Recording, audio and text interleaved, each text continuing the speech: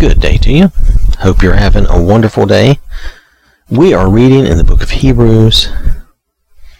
We read chapter 7 last time. We're ready to read chapter 8. At the end of chapter 7, the Hebrew writer is telling us that the law appoints men as high priests who are weak. They're frail, they're dying people.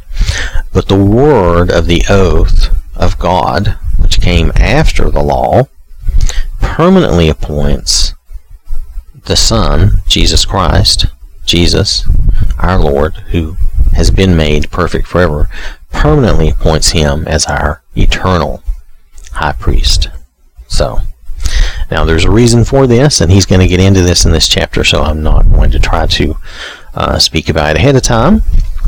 We're reading chapter 8 of the book of Hebrews. This is verse 1. I am reading in the Amplified Bible. Now, the main point of what we have to say is this. We have such a high priest, the Christ, who is seated in the place of honor at the right hand of the throne of the majesty God in heaven, a minister, officiating priest in the holy places and in the true tabernacle, which is erected not by man, but by the Lord. For every high priest is appointed to offer both gifts and sacrifices. So it is essential for this one also to have something to offer. Now, if he were still living on earth, he would not be a priest at all, for there are priests who offer the gifts to God in accordance with the law. They serve as a pattern and foreshadowing of what has its true existence and reality in the heavenly things, sanctuary. For when Moses was about to erect the tabernacle, he was warned by God, saying, "See that you make it all exactly according to the pattern which was shown to you on the mountain." But as it is Christ has acquired a priestly ministry. Let me read that again because I missed the comma. But as it is, Christ has acquired a priestly ministry which is more excellent than the old Levitical priestly ministry.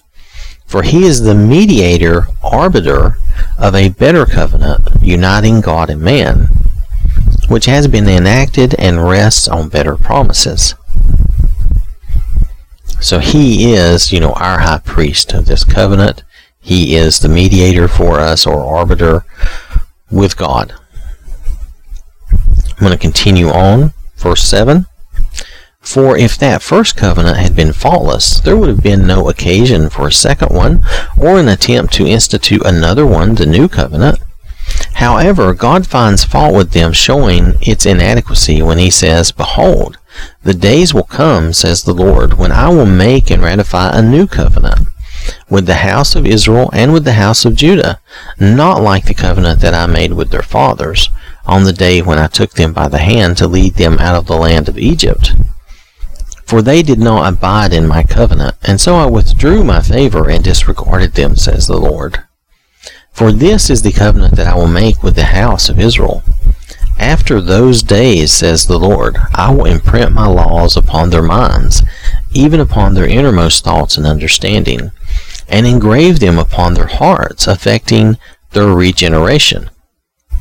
And I will be their God, and they shall be my people, and it will not be necessary for each one to teach his fellow citizen, or each one his brother, saying, Know by experience, have knowledge of the Lord, for all will know me by experience and have knowledge of me, from the least to the greatest of them. For I will be merciful and gracious toward their wickedness, and I will remember their sins no more. When God speaks of a new covenant, he makes the first one obsolete, and whatever is becoming obsolete, out of use, annulled, and growing old, is ready to disappear. Now that is the end of chapter 8. Chapter 8 is rather short, but the Hebrew writer is pointing out what God has said and what days are going to be coming, but they're not coming, they're here. But when this was said and written in the Old Testament, in the Old Scriptures, this was a promise, something that was to come. But now he's saying, look, this is now. This time is here. This time is now. And, God does give us His Word. If we are faithful and we are studying and learning, He does give us His Word, and He gives us His laws, as you say, and engraves them on our hearts that we want to be kind and loving to others and have mercy and have justice and have mercy. Justice, God's justice is full of mercy, and thank God it is. I don't deserve the mercy I get, but I am thankful for it, and that is a big deal, and that should be a big deal to each of us if we think about that from a humble standpoint. And I'm not trying to say that I'm necessarily always very humble either. I need to be a lot better about all these things, but nonetheless, this is the time we are in now, and I was kind of surprised when this was brought back to my remembrance. It will not be necessary for each one to teach his fellow citizen. Now, here we're talking about fellow citizens.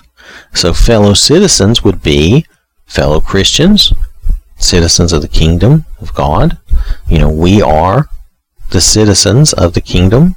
So, saying it will not be necessary for each one to teach his fellow, and that's true. We don't need to necessarily teach everyone or teach each other.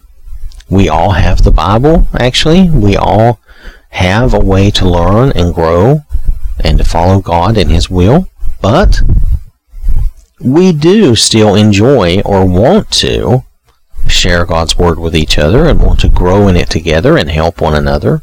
So, just because it says it will not be necessary or not,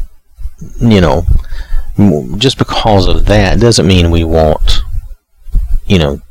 still help guide one another and help each other along the path. It just means it's not always totally necessary, especially now. We have the Holy Spirit indwelling within us to help lead and guide us, and then we have God's holy Word, the Bible. So we really have it a lot better in both those ways. They used to have the scriptures, which the scriptures were probably mainly kept at the temple or in a certain place, and you couldn't just pull them out and read them anytime you wanted. And then too, they did not have the Holy Spirit indwelling in them back then, and that's something to note too. At least not that I know of. According to what I'm reading, that really came into play after Jesus. So I don't see that happening before then for all the Jews or all of Israel. Now, if I'm incorrect, you can always let me know. That's fine, but that's my understanding. So, and I think that's a big part of this too. So he's bringing to mind, he's pointing out this promise, and that God would be merciful and gracious, and He would remember our sins no more.